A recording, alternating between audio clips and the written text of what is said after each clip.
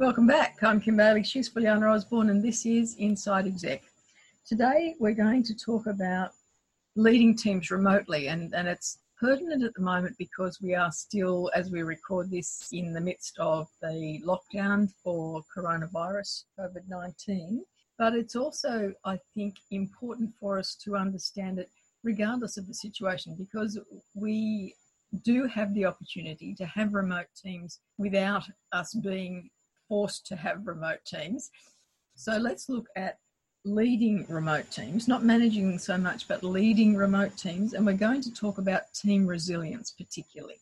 I think we forget how often we're already doing this, leading remotely.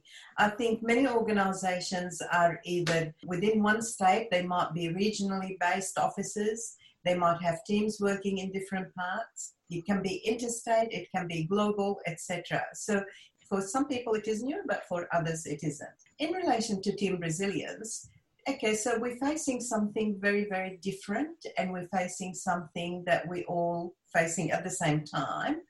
However, your team, you would find they have managed challenges before, and those challenges would have highlighted to you as the leader and to team member how resilient they are.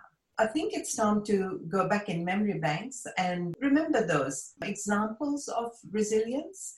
For example, when you had to shut an office down or open a new office, what did you have to deal with? You had to deal with maybe making people redundant, maybe relocating them, maybe about hiring new people. Whatever you find, there will always be team resilience examples you can draw on and learn from them. It's not an identical situation, but you can compliment and remind people, remember when this looked really bad and when we did that? Yes, it wasn't a walk in the park. Yes, we had some good news in it and some not so good. But look how when we thought this was never going to happen or we're not able to do this, and then we did it. It was all driven by need and circumstances. So you can think from your own environment. I think about a time when I'm going to give an example from the past because both of us lived through it.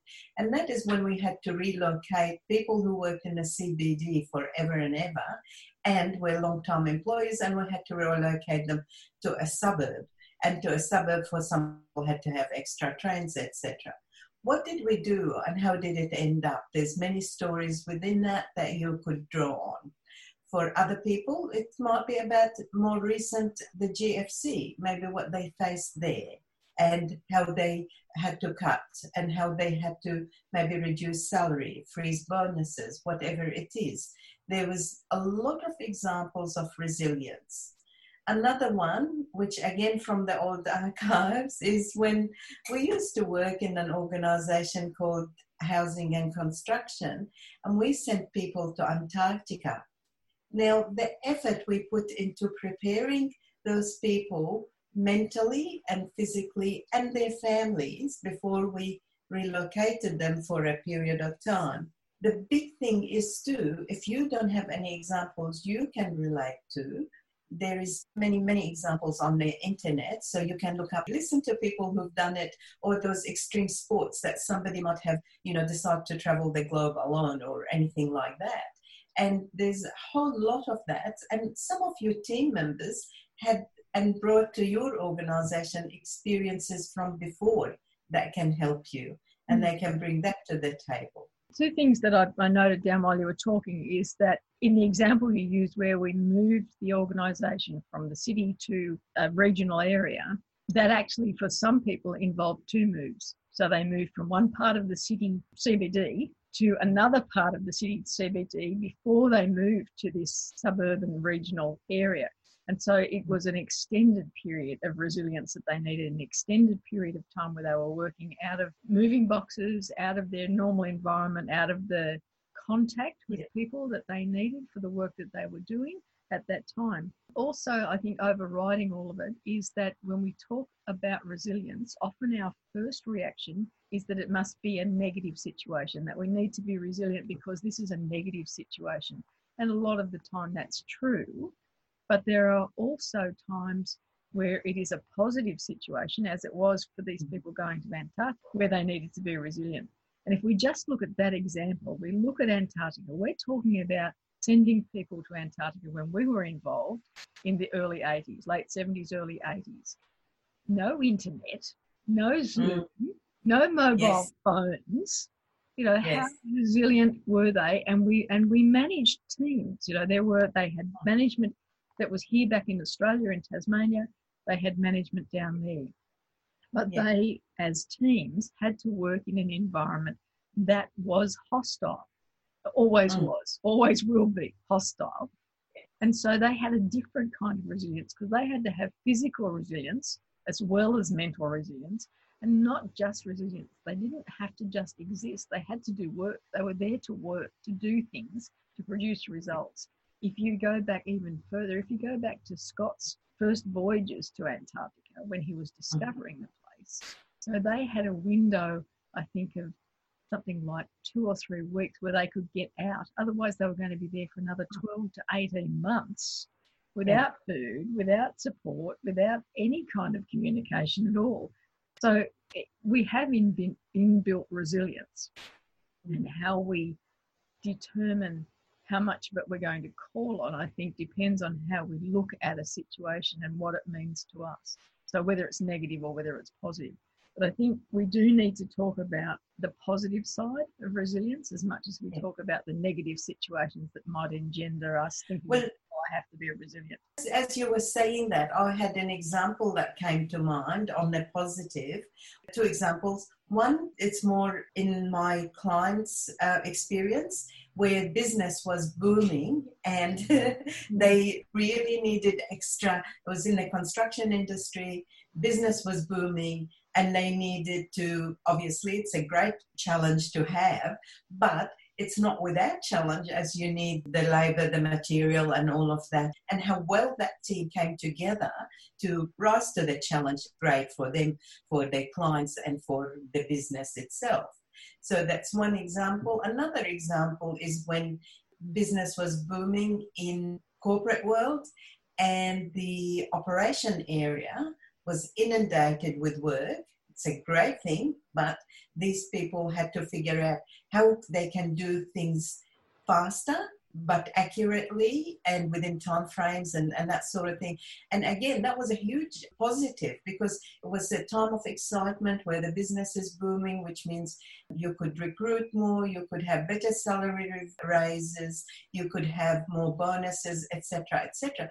But you also became innovative, because you had to figure out, how can I do that?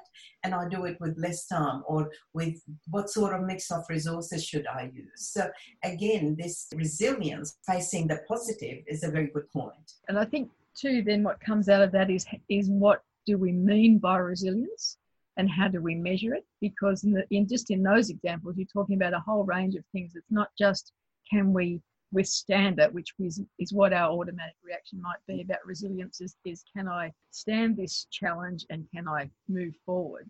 But it's also about the communication that happens. It's about your supply chain. It's about your clients and your customers, and how do they show resilience in putting up with the resilience that you have to have in certain situations. We need to broaden our understanding, I think, of what we're talking about when we say resilience, and have a measure. Let us quantify what we're talking about. So it would be easy to say, in this time of challenge, we need to be resilient. As organisations, we need to be resilient. But what does that really mean? Does it mean that we need to communicate more with one another? We need to check on people to make sure that they're doing okay? Do we need extra help? Do we need to look at our activities in a different way? All of those things that you said, including relying on each other. I think we sometimes get a bit, and we touched on that the other day, I think, but relying on each other is not a negative. It's a good thing. And I think sometimes we feel, I can't because I might look weak, or I might look like I don't know.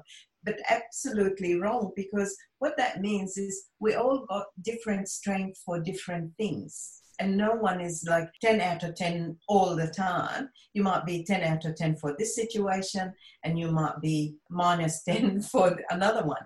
And therefore we need each other. And recognizing that and using that and be willing, if it's your time to give, you'll be willing to give and be recognized, or even don't get recognized, as long as you know you've given, and using each other the right way. And I think that's what I call a team resilience, is being able to put their personal pride and feelings aside for the team and helping each other. And it's having a structure. If we use the Antarctic example again, there was a very defined structure of support that provided resilience, or the opportunity for resilience for everyone that was involved in those activities. Yes. I think we've probably covered the topic, have we? Yep, I think it's good. Good. Now we have permission to stop talking. So that's our take on leading remote teams in terms of teams' resilience, the negatives and the positives. I'm Kim Bailey, she's Juliana Osborne, and this is Inside Exec.